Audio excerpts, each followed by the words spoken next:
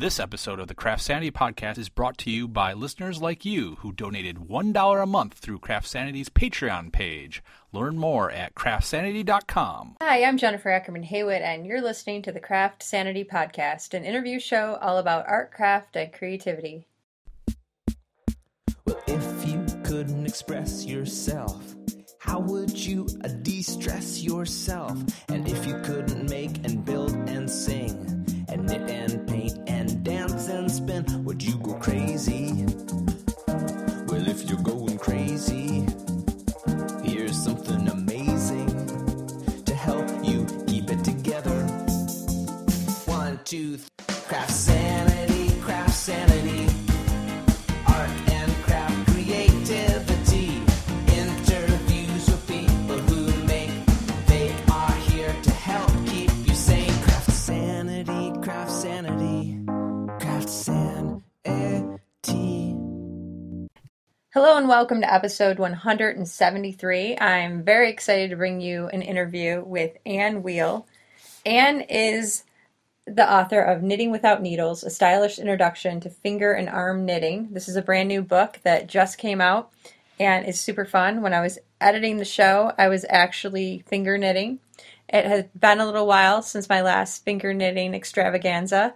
Made myself a little headband from Ann's book. Very cute and very fun and very fast. These projects are gratifying in that they don't take days and days and days that some knitting projects on regular needles take. So it involves just your fingers and your arms, and it's a great introduction for people who want to get into knitting who have never tried it. You don't have to be experienced to enjoy this book, so I think you're going to enjoy the conversation that Ann and I have about how she got from a career in the world of finance and business over to a handmade business and a blog called Flax and Twine, teaching all over the country and all these things that Ann is doing now. So it's going to be, I think, pretty inspirational for you to hear what she did to get where she wanted to be, and that's where she is right now in Denver, Colorado, crafting up a storm and blogging about it and teaching folks along the way. So before we get into the conversation, I want to thank my Patreon sponsors. Thank you very much to each and every one of you. And also a special thanks to ACS Home and Work, my continued sponsor of this podcast. You can head over to acshomeandwork.com to check out some great home goods that you can use in your crafting. I like to use the tea towels especially because I am a printmaker and I love to work with fabric. You can also embroider on these as well. There's plenty of other stuff on their website, so check out acshomeandwork.com and tell them Jennifer sent you. All right, so grab a project and a cup of tea and settle in for my conversation with Ann. For those who don't know about you and your book, how would you explain, because you do a lot of different things. You're not a one-trick pony by any means. Like, you are into a lot of different things. In fact, people always tell me to narrow down, but I just can't. Don't listen to them, because honestly, like, I've had people tell me that too, and I'm like, okay, so that'd be like kind of cutting off an arm or something, and that would be just ridiculous. I mean, that's yes, yeah, I mean, I agree. Yeah, I mean, it's like, why would you do that? But I know for plenty of people, they have, and I think there is some truth to picking something and really seeing how far you can run with it, and you definitely did that with the Knitting Without Needles, your new book. Yes, I did. And this is a stylish introduction to finger and arm knitting. So you didn't just stick with the arm knitting; you included the fingers too, which is fabulous. Yes, I thought that was really important. Yeah, and actually, that's how the whole thing started, was the finger knitting. You want me to tell you a little background about how this all I think we should back about? up. I think we should back up. You said you live in Denver now. Now, I do. So, where are you from originally? I originally grew up in Minneapolis, right in the city. Spent my whole life there through high school, and then went to the East Coast for college, and then worked in New York for about 8 years. And that was me in my investment banking days. So I was a financial trader and investment banker an investor for about 6 years. And then from there, I just decided I had to get out of the city. And I had led backpacking trips out of Jackson before, Wyoming.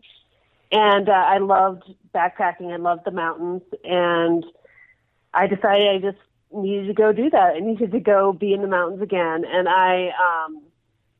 my husband and I picked Boulder. We quit our jobs.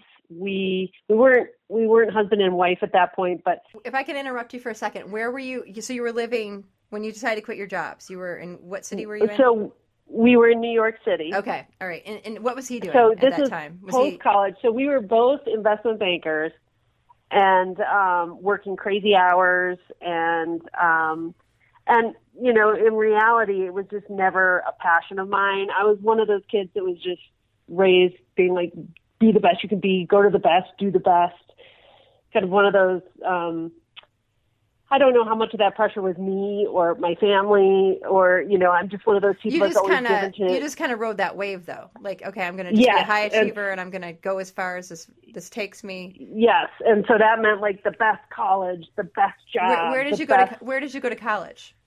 So I went to Yale. Okay. And Yale. Yale. I went to Central Michigan. It doesn't really hold up. So I hope you. No, if there's one thing I've learned, it's that there are smart people that are very skilled at everything, everywhere. Thank you, Anne. Thank you. That's very kind of you to say. No, I really believe that. I do. But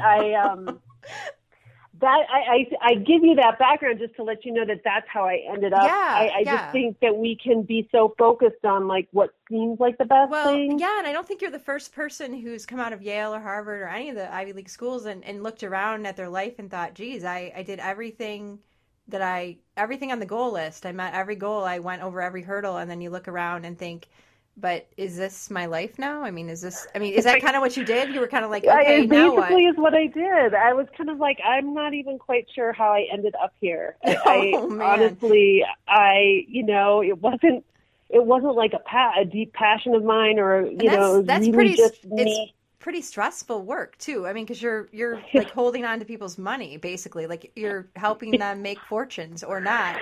That would be challenging. I mean, to like do you ever leave work at work, or were you looking at like stocks and like trade like the? No, it wasn't. So I was actually in commercial real estate, and by the end, I was actually investing in just wholly owned properties, so like full properties.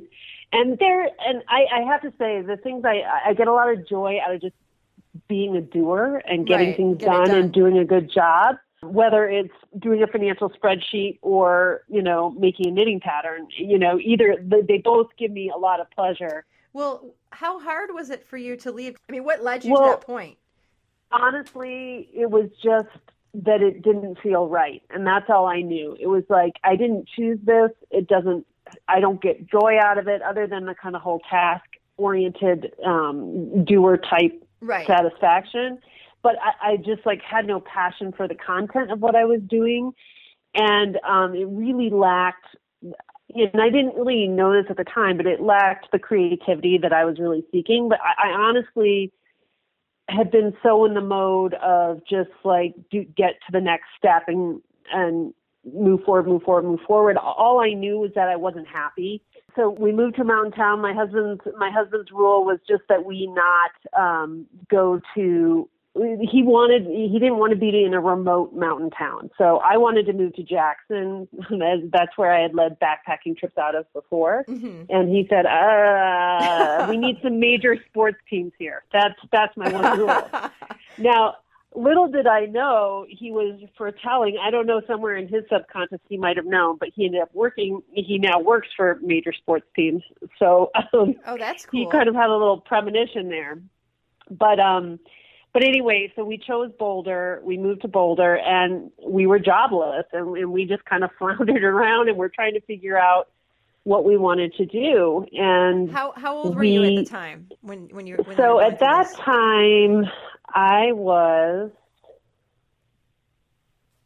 almost 30, so I was 28, and honestly, I bumbled around a lot at that point because I started getting my master's in landscape architecture. That was the first kind of step. And I absolutely loved expressing myself through the art. basically a lot of the way in school, the way you were communicating your ideas were through drawings and sketches. And I just thrived on that and the photography, a lot of the photo studies. And so that was like this little seed of like, I really like this. Well, then I got a little sidetracked again, and the real estate work pulled me back. They offered me a huge job, and it made a lot of sense financially, and I thought I can pay for a bunch of school if I do this. And before I knew it, I was doing more real estate work again remotely.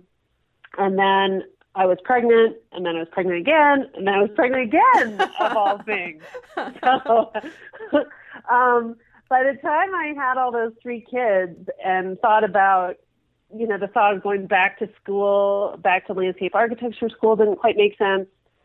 And in combination with that, so I was doing a little bit of just kind of hourly work, which I could just squeeze in when I was able to. It was kind of nice. Again, that was still real estate oriented work, financial work. And after my 3rd child was born, my husband kind of knocked me by the wayside and said, or surprised me at least by saying, I'm going to quit my job. I'm like, what? You're going to do what? And he said, I really have a deep passion to work in sports analytics and sports statistics, and I just want to pursue my dream. And I said, okay, I think we can do this. So I ramped up my real estate work back up to 40, 50, 60 hours a week. And we had a nanny, and my husband worked on sports statistics. And this meant a ton of travel for me and a ton of time away from the kids. And I was working really hard. But my husband, this was something he really wanted to do. And it was a total departure from what he had been doing. And after about 3 years, there was a lot of tension, and, he hadn't gotten a job anywhere on the sports team yet. And I just said to him, I can't do this anymore. I'm doing something that isn't making me happy. It wasn't when I was in New York, and it's not now. And I really need to stop. He said, okay. And he went and got another full-time job. And this time it was with a utility software company, and he started working with them. And I started ramping down my real estate work as he started working full time. And it was at that time that when I kind of hit this crisis moment when I'm like, I can't, I need to figure out what it is that makes me happy. That I started thinking about what it was. And one of the big things was I love making. And I wasn't thinking about a career at that point, but just more like I need to spend more time doing things that make me happy. I want to be with the kids, but I need to do some stuff for myself here. And so what I decided was I would start writing a blog. And this was in 2011.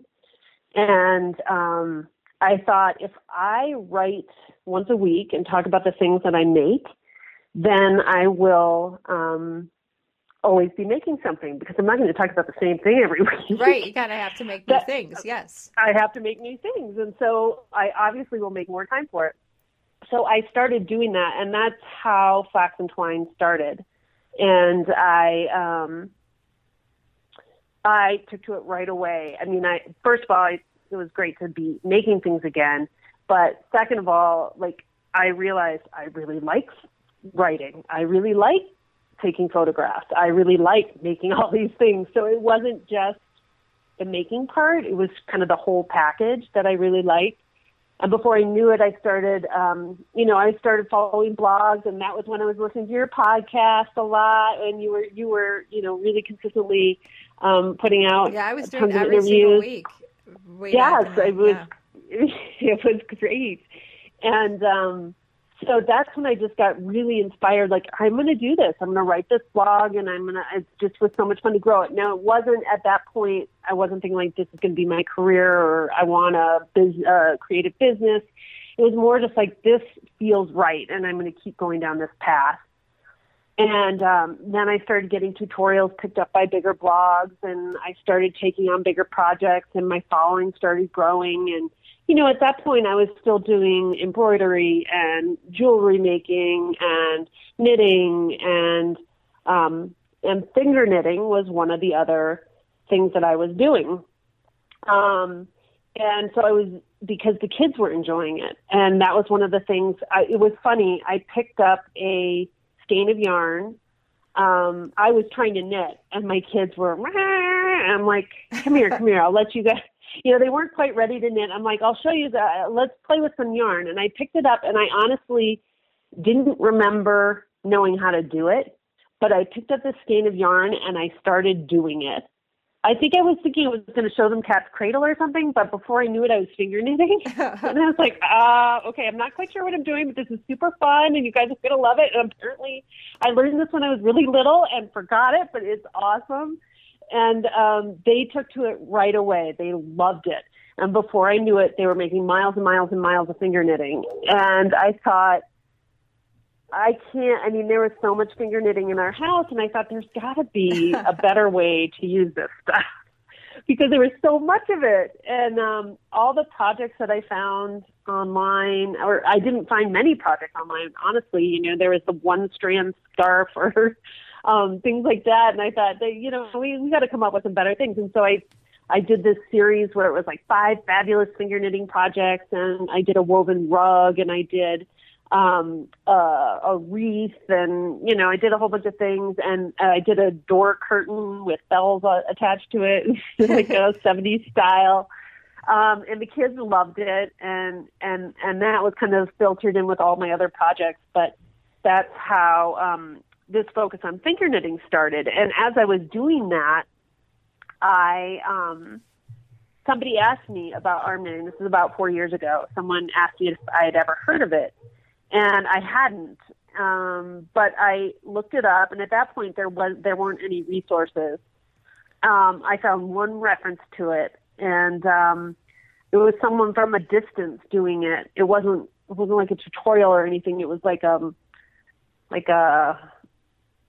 I don't know, a demonstration or something like that. But she was arm knitting, and I thought, I can figure that out. She looks like she's using her arms as needles. And so I started playing a lot and like doing a bunch of things, and I kind of figured it out. And I thought, this is really cool. And the minute I started seeing the shift in scale, it's such a modern shift in scale. It's so huge. I thought, this is amazing. And not just to make a scarf, but like for so many things, you know, whether it's a blanket or a rug or, you know, these giant poofs or pillows. I just love that chunky, oversized look. And the fabric that it makes is super lofty. It's just really airy and lovely, and I adore that. And it has a really nice drape to it. Yeah.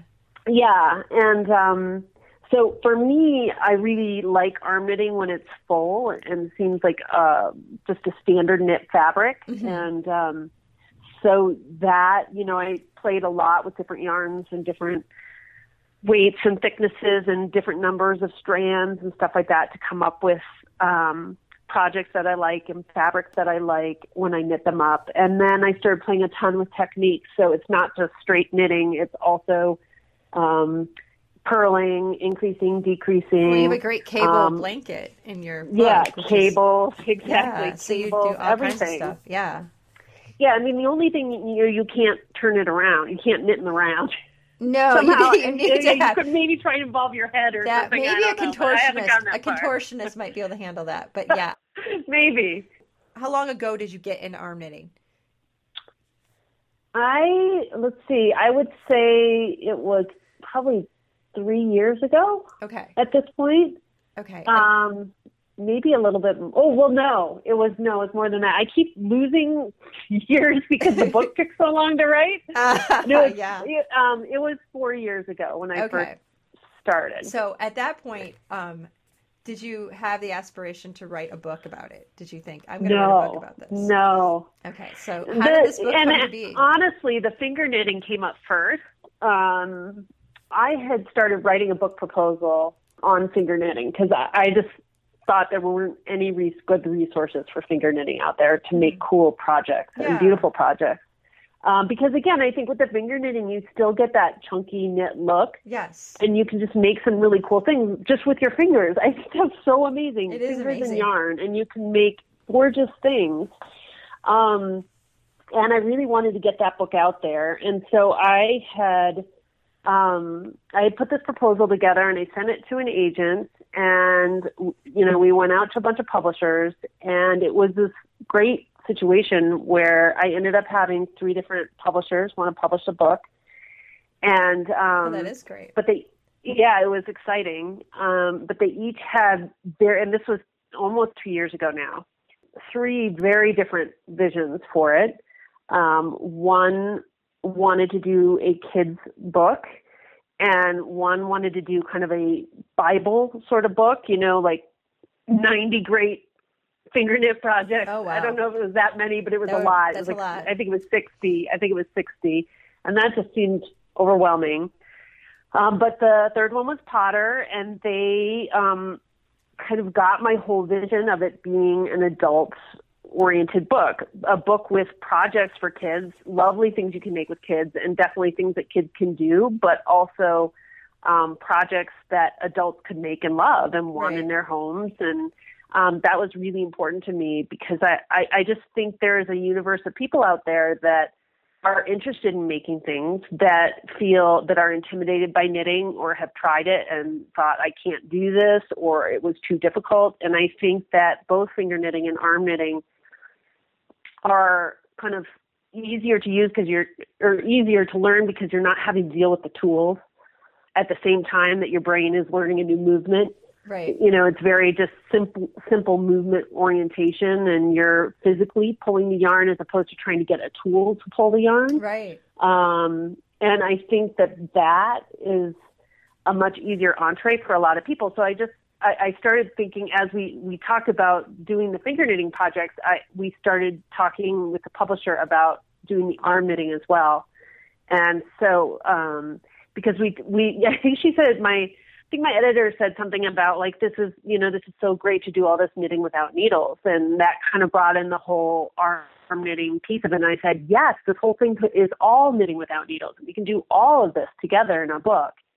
And that's kind of how it all came about. And I remember one night before, as I was doing the proposal, this is one of my favorite memories with my daughter. I was talking to her about, what I was working on. And I said, Mommy wants to put together a proposal for a finger knitting book, and I need to come up with some really cool projects. She's like, oh, let's think of some projects. And we sat there at bedtime in her bed, and we came up with, I think, 40 different finger knit projects together. Wow. We were sketching them out and talking about them. Oh, we could do this. Oh, we could do this. It'd be so awesome if we did that. And that's so nice. Yeah, it was really lovely, and it's one of my favorite memories with my daughter. She just was so excited, and I was so excited, and it was that creative burst, Mm-hmm. And so many of those projects ended up making it into the book, which great. is really, really cool. Does your daughter have a favorite project? What does she like to finger knit? She loves to just finger knit straight. And so she loves the finger knit stool. That's one that, so one of the things about the book that's neat is it's not just standard finger knitting. And this is one of the things that I got to as I was exploring the craft. I started thinking about how can we take this fabric that's coming off your fingers and create a wider fabric without having to sew it together. And so I really worked with the finger knitting to come up with 3 new techniques to attach the strand to itself as you knit. And to me, this kind of exploded the whole possibility of, things you can make with finger knitting, because all of a sudden you're not stuck to this 4-stitch wide fabric. Right. you think about it, I like to think about it in terms of chaining, like in crochet, like you're chaining, you're doing a chain, right? And to make a wider fabric, you turn it and then you crochet hook back into it. Right. And it's the same thing with finger knitting. You basically can turn that strand and then hook back into the strand you just made to create a wider fabric. And you can do it in the spot. I mean, the possibilities are really unlimited then, Yes, which is, to me, it's amazing. So, you can do a spiral just like you can, like if you crochet a basket, you just, go around and around, kind of attaching new stitches to the outside of your spiral. It's the same thing with the finger knitting. So you can make these gorgeous finger knit baskets. And the same is true with, you can make this blanket by, as crochet, as you go back and forth in a row of crochet, you can do the same thing with the finger knitting. You do 20 stitches, you make a turn, you make that same 20 stitches you just made, or the 20 rows you just did, you make 4 stitches wider, and then you turn it, and you can go and you can make a whole blanket out of finger knitting without having to sew strands together. And the other way is to do a strand of finger knitting, and then, you cut and finish it, and then you start a new strand and attach it to the old strand at the same time. And so there's this beautiful scarf project in the book that does that, where you as you do your new row of finger knitting, you're picking up the old row from the other strand, and then you move on to the next one, you pick up the next row, and you knit a row on your fingers while you have picked up a row from your old strand, and you continue to do that for every row, and then you have the 2 finger knit strands attached, and then you start again and you attach a third, and then you attach a fourth as you fingered it. Well, what's really nice about that too is you don't have, when you're done with the knitting, you're done. Like you don't have to go back and attach and then realize, oh, I don't have enough strands, and it's just, and it really has taken it beyond. This is the first book that I've seen that has explained in a way that's not directed at children. I mean, children could follow this, though. I mean, this is something, the step-by-step photos are fantastic because kids your daughter's age could open this and make something, and that, but it appeals to adults because it's very well done and it has a great aesthetic to it, and the projects are very cool. And I mean, let's talk about some of these projects because the way this is set up, for people who haven't seen the book yet, you have, how many projects do you have in here? So there are 30 projects. They're split up into 3 chapters. One is to wear, and one is home, and one is for play. It's on my list. I hope to get to it this week, to make one of these slouchy hats because it looks so cute. And they look like they're just so fast to make. Compared to, they are. I mean, because you can be sitting at soccer or, soccer's actually not a great place to knit in the cold. I've almost lost fingers doing that. It's a little too cold for that. But no, I disagree with arm knitting. It's actually the best. Arm knitting would be great, yes. But when you're doing regular needles, not so great. Yes, no, that's not so good. That's not so good. But when you have 3 huge skeins of yarn and you're knitting it into a big blanket or a poof or a towel, and it just covers your lap as you go. Yes. You can't get much better than that at a soccer game. The perfect thing. You just don't want your balls of yarn to roll onto the field. That could be the only catastrophe. Right. You have to get a good container. But yes, the hats are super fast. You can make them, I mean, once you have arm knitting down, you can make a hat in about 15, 20 minutes. That's fantastic. Pretty amazing. Yeah, you can't. And the thing is, well, you're going to invest more in your yarn because obviously you have to, it looks like this hat is made with like 4 or 5 strands, maybe 6. Yes. Yeah. Yep. So I mean, for a lot of people, they're like, oh man, that's a lot of yarn. But I mean, what do you have to say to that? I mean, because it seems like you're getting gratification quickly for your knitting. I mean, you can't do a hat in 15 minutes that looks good on needles with, 1 strand of yarn that fast. You just can't do it in 15 minutes.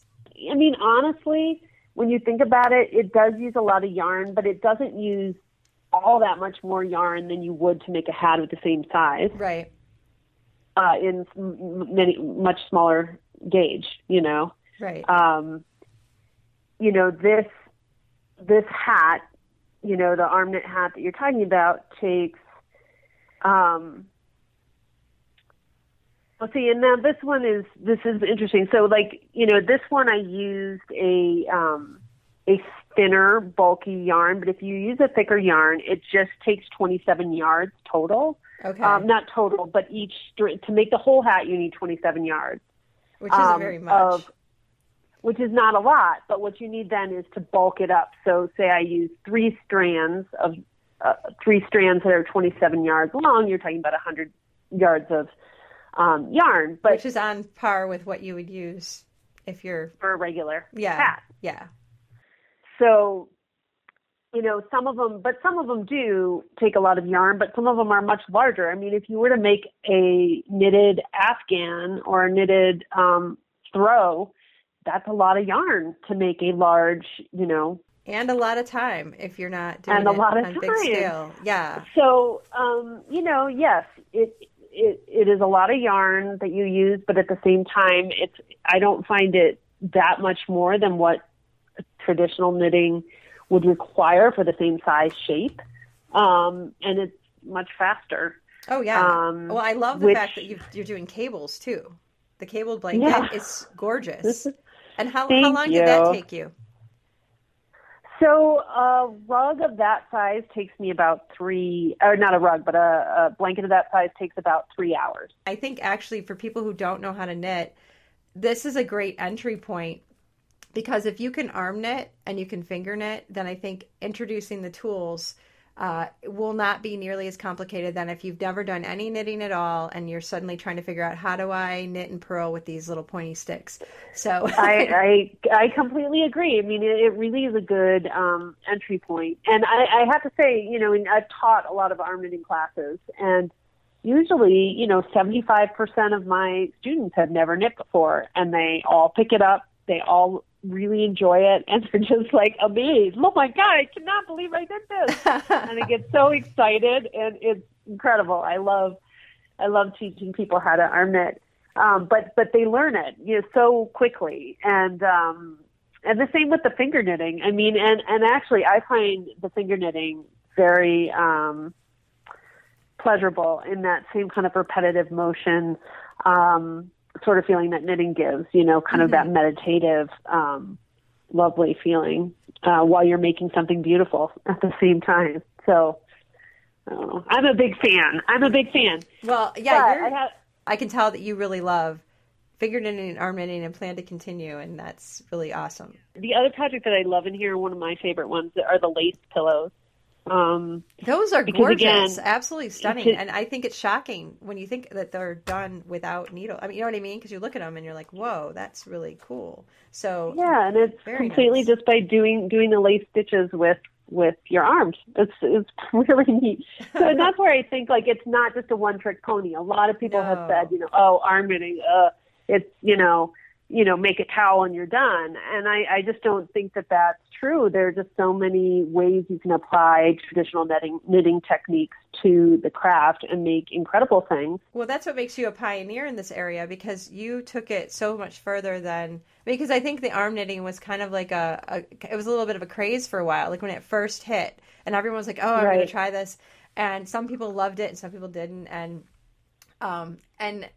But I think what's so wonderful about what you did is that you thought, there's something here that I can really explore, and just bringing those traditional knitting techniques beyond just a knit stitch or just purling.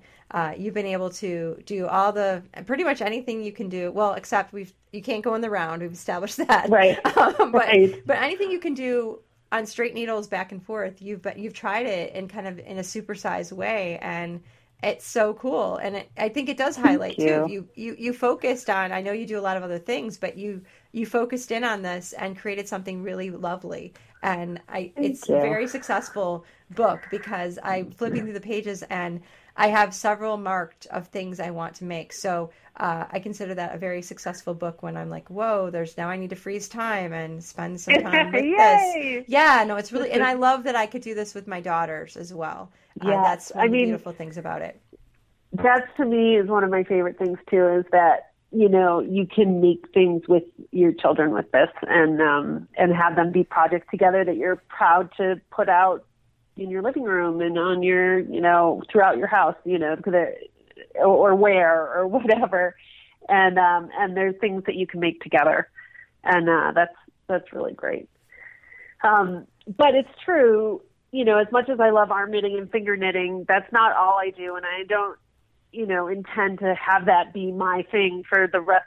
I will continue to explore it because I love it, but I really consider myself as a maker and an artist and, a designer. And I just love to explore new things. So I will continue to do that with different crafts. And I don't know. I do love fiber. I'm a big fiber fan. But I do a lot of other, I do paper and paint and, all sorts of things on the blog, that are fun to make. So I won't stop doing that. No, and nor should you. Yeah, it's great to have all that variety. And I know one of the things in particular that's gaining a lot of steam online is the grand poof that you have going around. Yes. I understand there's even a tour happening. There so can you tell us a little bit about that? It is called the Great American Poof Tour. And my idea was that we would make studios and homes cozy all across the country. And so I have a list of 12 amazing bloggers and bloggers from across varying fields. I didn't want it to just be knitters because I really do think this book appeals to more than just knitters. So I have a food blogger and an artist and a home blogger and a designer, home design and, all sorts of things. And then a crocheter and a knitter and a sewer and, all exploring this book. And sharing kind of what their favorite things are, but also sharing a poof in their home. And so that's been so much fun to see those poofs in these different studios and homes. And these bloggers are so talented and lovely. And, a lot of them are friends of mine or, I've gotten to know through the years. And I just am honored by the list of people that have agreed to share the book. And I'm so thankful for their support. And so it's been really neat. That's great. So did you send? So they make? So they're just so folks understand. They have a copy of the book and they're making these from the instructions in your book. Is that correct? No. So actually, I made the poofs for everybody. Oh, I see. Okay. And then they're displaying it in their house. And yeah, they're displaying it in their house. And I really, all of them could make the poof, but I just know from how crazy I am that. When you're running your own creative business, it's hard to find time to do those things. And I didn't want that to be a limiting factor in terms of getting the news out and stuff like that. But I think a lot of them have dived into the book and are excited about like making things, like for example, the faux Martha, she's a food blogger, gorgeous blogger. And, she made the wired word for her daughter's wall. And it's this beautiful awesome. finger knit word across her daughter's playroom. And it's adorable. So things like that. I know that a lot of them are excited to make make oversized pillows and rugs and blankets. So we've all been chitter-chattering about the fun things that are going to be made out of the book. So that's been really fun to see too. Like I never really dreamed that there would be advanced finger knitting projects, and I think it's fantastic that this is happening. I really do. I think it's really cool. You probably didn't imagine this either not so long ago, and then you're like, no, here we go. I couldn't. Yeah, well, and so that kind of brings us back to kind of like we kind of skipped way ahead to the book. But like the little drama that was going on at home is that, when I started out my blog, this was just a hobby and it was just a way for me to enjoy making. Right. And after my husband went back to kind of a regular, job, I started having a little bit more time and started growing that blog. And then, to give my husband credit, he kept at it. He kept working on the sports statistics at night. So he would come home and would help me feed the kids, get them to bed, and then he would work from about 9 to 1 every night, continuing to pursue the sports statistics. And so what kinds of things was he doing then? He was just taking data and just running numbers on players? Is that what he was? Yeah, so he was working mainly on basketball, and he was trying to get data where he could, and he was working with a professor out of the University of Chicago, and they were presenting papers at a conference at MIT, and he continued to do that, and even after the professor kind of went on his own, he continued to present at this conference, and then he started working for the San Antonio Spurs, which was cool, and he was doing that from home. And when he did that, I said, okay, you should quit your job again. It was pro bono at that point, I guess you would say. He was volunteering his work to them, but I said, look, you're actually with a team, like knock the ball out of the park and make it happen. And I was still doing, so even while this was all going on, I was still doing real estate work. I had started ramping down, but I was continuing to help support the family that way. And I was still doing it at that point. At that point, maybe I was working on my blog a third of my time, and the real estate work a third of my time, and just family life a third of the time. And so he quit his job, started working on that full time. And I truly believe that whole notion that these opportunities come up when you make room for them. And a month after he had quit his job and started doing that, he got called by the Baltimore Ravens. Wow. And he went out to interview with them, and he came back. He's like, I think this is it. Like, this is, I think we're moving to Baltimore. And sure enough, 3 weeks later, we're all like, we're going to Baltimore. And it was crazy. It was a crazy move. He went right away, and I was dealing with the family and selling the house and all this stuff and finding a place in Baltimore. And it was an incredible move, but it was kind of that move that made me say, okay, I'm going to, now he's kind of, and he says this also, this is what's so lovely to me. He says, my dream wouldn't have been possible without you, and I want to support you while you pursue your dream. And so he really encouraged me to just cut out the real estate work altogether and start taking my blog more seriously as a business.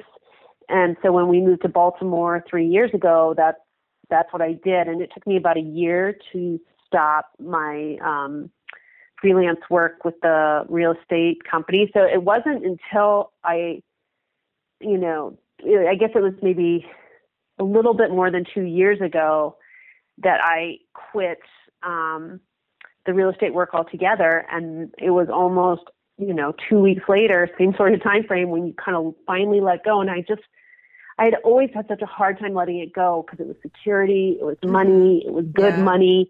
It had come through for me early on to take care of me and my family, and through all this tumultuous stuff with my husband, it had kept us secure and financing the family. And so I just had the hardest time letting it go. But when I did, that's when this book opportunity came up, and it wasn't just the book opportunity, but so many opportunities that have kind of come up when I finally just let it go. Mm-hmm. And it has just, expanded from there. And that's just been so exciting for me, and also for my husband, because I know he knows kind of the stuff I sacrificed in order to make his dreams come true. And so he really supports me. He doesn't get it, I will say that. I don't know. I'm sure there are a lot of makers out there who have husbands that are like, what are you doing? Why are you spending your time on that? He doesn't really have the same aesthetic joys that I get out of creating something. Yeah, my husband doesn't either. So super supportive, but not going to knit with me. Yeah. What I give him credit for is that despite that, he just still is like, you should do it. You should go. Yes, go to that conference. That's important. as I, or whatever it is, or yes, I'll take the kids while you finish, putting washi tape on that cardboard. It's just like, I feel like not a lot of people would be that supportive, and he has been great, and has just through the whole book process has been so supportive, and just everything I do with my blog. And I thought that it would get easier somehow, or less crazy once the book was over, but it somehow has seemed to get crazier and crazier. And so this is what I've officially said. I need to work on this. I'm sure a lot of people do. But for 4 years, I've been saying, since kind of right before we moved to Baltimore, my life is so insane. My life is so insane. It's just so crazy right now. It's just so nutty. And I realize I think that is my standard way of living, is this insane, nutty life. And it's starting to sink in that I've got to kind of change how I'm approaching my life to make it so that it's not insane, to actively do that for myself and for my family, because, it's just a lot of late nights making, crazy running around with the family. And we had this move to Baltimore, and we're in a new town. We're trying to figure that out. And 3 years later, this is, 3 months ago, my husband comes home and says, I've been hired away from the Ravens by Stan Kroenke, and we're moving back to Denver. And, our whole life is turning upside down again, which it did. So in working for Kroenke, he started working for multiple sports teams. He's working for the Nuggets and the Avs and the St. Louis Rams and the Rapids, which is a soccer team here, and Kroenke also owns Arsenal. And so he's head of sports analytics for all those. Wow, that's exciting, properties. Though. What a great opportunity. Huge opportunity. Yeah. I mean, there are just not that many people, that own multiple sports teams like that. So it was Those really are some clear fun numbers to run, I'm sure. Yes, a lot of numbers. Yeah. A lot of numbers to run. So again, then there was this crazy move back here, and I wish somebody had told me 3 years ago that our move to Baltimore was going to only be 3 years, because I think I would have approached that a little differently. Just would have, knowing it was short term would have been easier. I kind of imagined it as kind of a rest of our life move, and that was our intention when we went there. So anyway, it has been a huge roller coaster the last few years, and the Ravens organization and team was just amazing. And I loved Baltimore, and I didn't expect that, but I really did. It's an amazing city.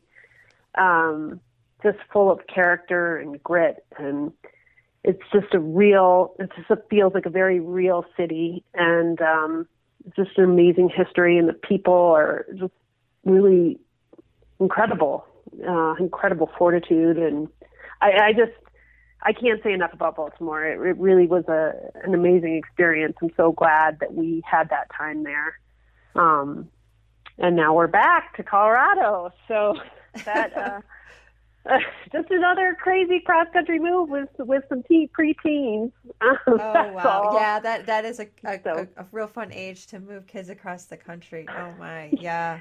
Yeah. So you guys survived, and you're there. Yes. And, Yes, we are. And we're all kind of starting to dig in and get comfortable. And like I said, this is my year to adjust my insane tempo. Yeah. To something that's a little more realistic. So it's funny, you get to that point where when you start out your blog, or when I started out my blog, every opportunity I was like, yeah, I'll do that. Yeah, I'll do that. Yeah, I'll do that. Because you're growing, and you want to be out there as much as you can, and making as much as you can.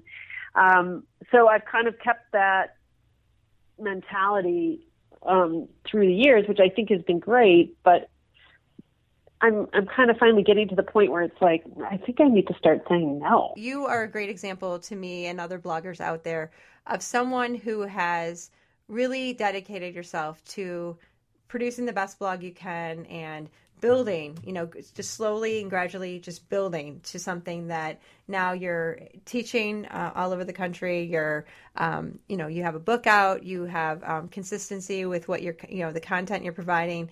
And that's really wonderful. Do you have advice for people out there who are looking to get to that point? What are some things that you've had to do to just kind of organize your life so you can actually make that happen and commit to it? Insanity. Like I said, no,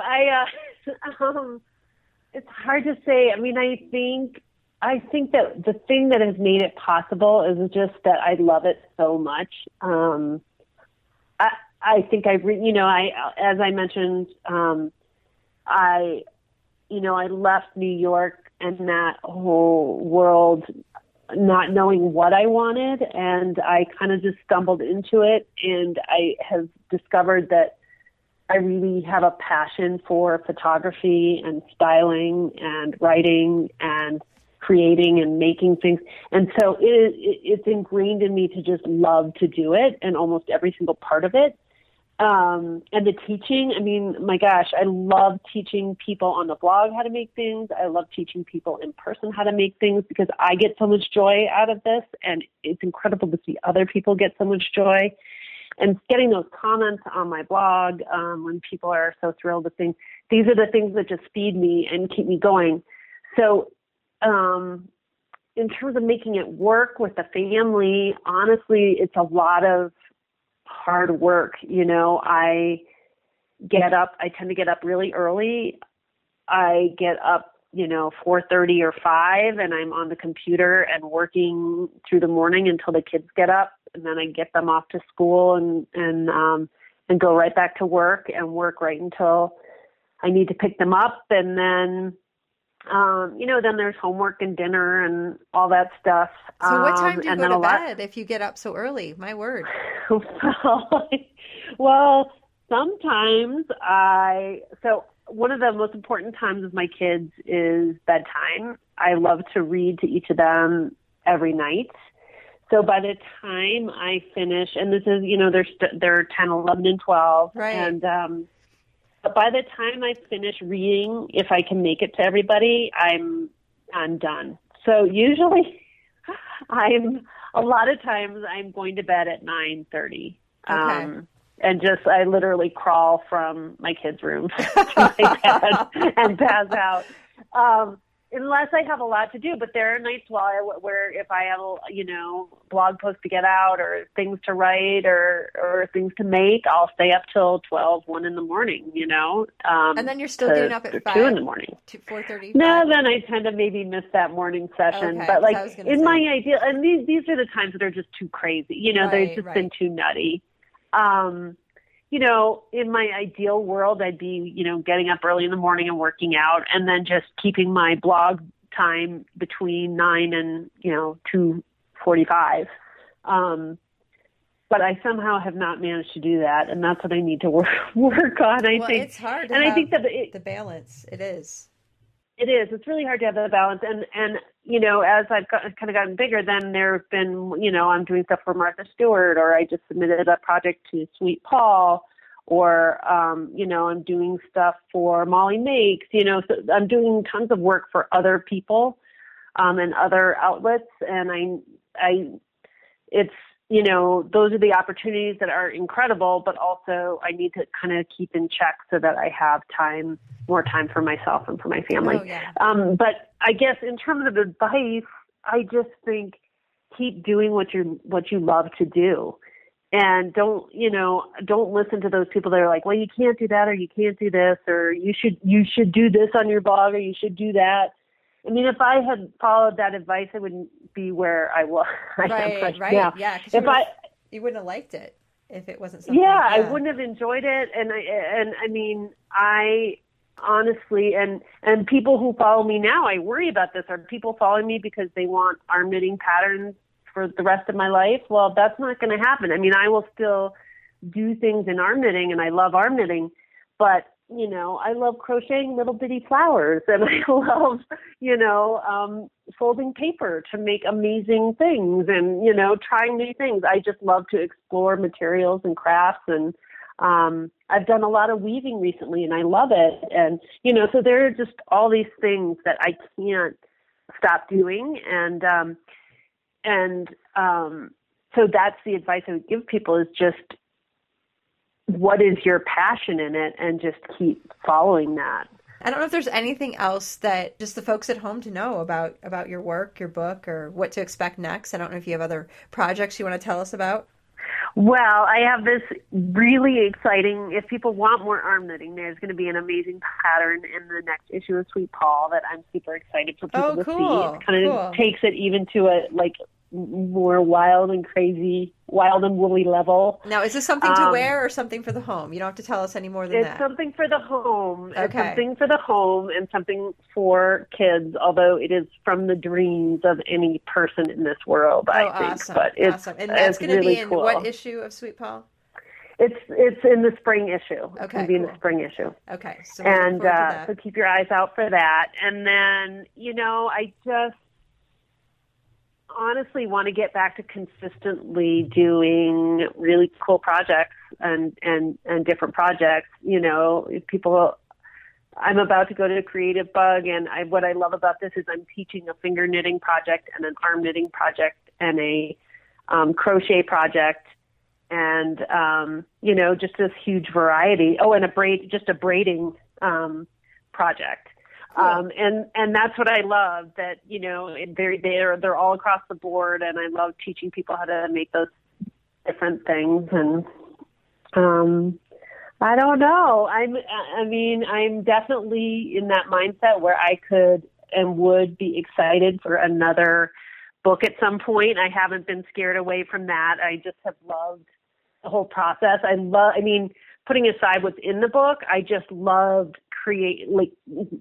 coming up with a vision for the book and how I wanted it to look, and the photographs. And, I worked with such talented stylists and photographers on this book. They were kind of split up into two separate groups. I had a bunch of photographs and styling done in Utah with Brittany Jepson of the House that Lars Built. She's super talented. Awesome. And those were photographed by Jessica Peterson. So all the model shots, any shots where there were people in them, were shot by them. And the cover was shot by Jessica and styled by Brittany. And then in New York, my stylist was Pam Morris, and the photographer was Lucy Schaefer, and they did an amazing job too. And for me, I really did most of the creative directing on kind of how the whole piece was going to look. And that was a real joy and a wonderful experience for me. And I would love to be able to do that again. So I don't know. Wouldn't be surprised if there was another one coming down the pike. Awesome. Well, we'll look forward on to that front. So. Yeah. And so, do you have a subject matter that you might want to focus on next? Well, I'm going to keep that under wrapes at this point. Well, we'll keep it in suspense. We'll have to see what strikes my fancy. Yeah, well, you have the thing that's great too. I know those of us who do multiple crafts, there's a great repository to go to, so that's wonderful. Yes. You have many options. So, yes. Well, enjoy this run with this book, and enjoy all the teaching opportunities that come with that, and that's the other exciting thing. Sorry, just a little side thing, and that is that I'll be teaching at Vogue Knitting Live this January.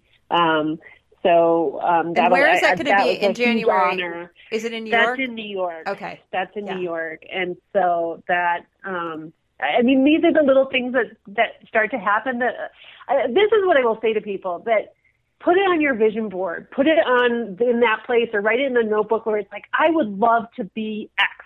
Because honestly, that's what's happened over the last 4 years. I think, I would love to be featured on Design Sponge. I'm like, oh my gosh, I got featured on Design Sponge.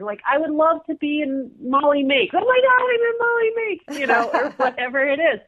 I would love to write a book. I would love, these things that have been happening to me, they were on my list. They were on this dream list. And it's really incredible to just have it happen. And I truly believe that that's what happens when your passions align with what you do in life. It's it just is a natural kind of fit and starts to happen. These dreams start to happen because they're kind of what I feel like I found the thing that I was put on this earth to do. You know, it's funny. It's great.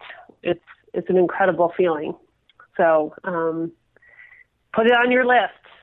That's what I would say. Well, that is wonderful advice. And I think it's really great to see, what's possible. I mean, you're kind of demonstrating for people when you make a list, these are the things that start happening. And that's fantastic. So congratulations to you on all your success. And I can't wait to see what you do next. Much. A special thanks to Anne for spending time with us and sharing her story. I hope you all found it very inspiring. Just keep in mind that Anne used a vision board to kind of get to her goal, and she made a list of things she wanted to do and just started pushing toward those things, and it worked for her, and it can work for you. So make your list and start going for it, folks. I know this is something that I am, I've always been a big promoter of other people and their dreams, and I'm actually starting to remember that I should also work on my own dreams as well. So I am taking some of my own advice very recently and buckling down. I want to get, and I know I've been saying this for 2 years, that I want to get my magazine going again, but Art Prize is over, and John Lopez, who I supported through Art Prize, we stood at his exhibit for, 10 or 11 days, and that is behind us now. He actually placed in the top 25 for time-based entries, and he did not make the top 20 for the final round, but he came close, and I'm very proud of him and his accomplishments. It was really fun to get to see the public interacting with his work, his Claylist project, and you can go back and listen to the podcast I recorded with John. It's in my archive, and hear his story. But he is actually the multimedia editor for CraftSanity. We kind of took a little break so he could get his Art Prize stuff all together and ready for public viewing. And now that project is over, and we're moving back to some CraftSanity projects, and I'm really excited about that. We're actually taking a road trip to go see Flower House Detroit on Friday, and that's going to be pretty excellent. We'll be bringing you a podcast soon about that. So there's some exciting things coming up, and so I also have some prints that I've been printing on paper. So I have some prints in the Etsy shop, so head over to craftsanity.com and have a look at those. I'm going to be posting a turtle print that I carved when I was in Hawaii over the summer, and I also am going to post a couple sheep prints, and I'm kind of doing some small print runs that are just kind of experimental. I am working on settling on what paper I want to use long term and standardizing some things, but I'm going to be selling off some of my initial prints at a discounted rate. So head over there if you're interested in checking that out.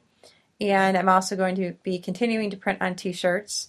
And if you have any requests, let me know, because I love to carve blocks and print. So I'm working on getting my goals out there and just working toward them, because there's a lot of stuff I want to do. And I would like to have CraftSanity be more than a side project. And I would like the show to be a standard weekly thing. Heck, I'd like to record a show every day. Really, I would. So I'm working on just figuring out how to make that happen, because I think my biggest hang up with all this stuff has been that I kind of stall out when it comes to the asking for advertising support. That's something that I'm very uncomfortable doing. So with that said, if you would like to sponsor this show, get in contact, because I'm actually at a point where I'm ready to push this to make it into something bigger. So if you can help me and I can help you, then heck, let's try to work together. All right, but I don't want to ramble on about this, because I have a lot of work to do. I need to do less talking and more goal-focused work. So you folks take care, and I will be back really soon with another episode of the podcast. In the meantime, CraftSanity, my friends. It works for me. Thank you for listening to this episode of the CraftSanity podcast. To support the show, click the Patreon link at craftsanity.com to donate $1 a month, or buy a handmade loom or magazine at craftsanity.etsy.com. Same time next week, we'll be crafting on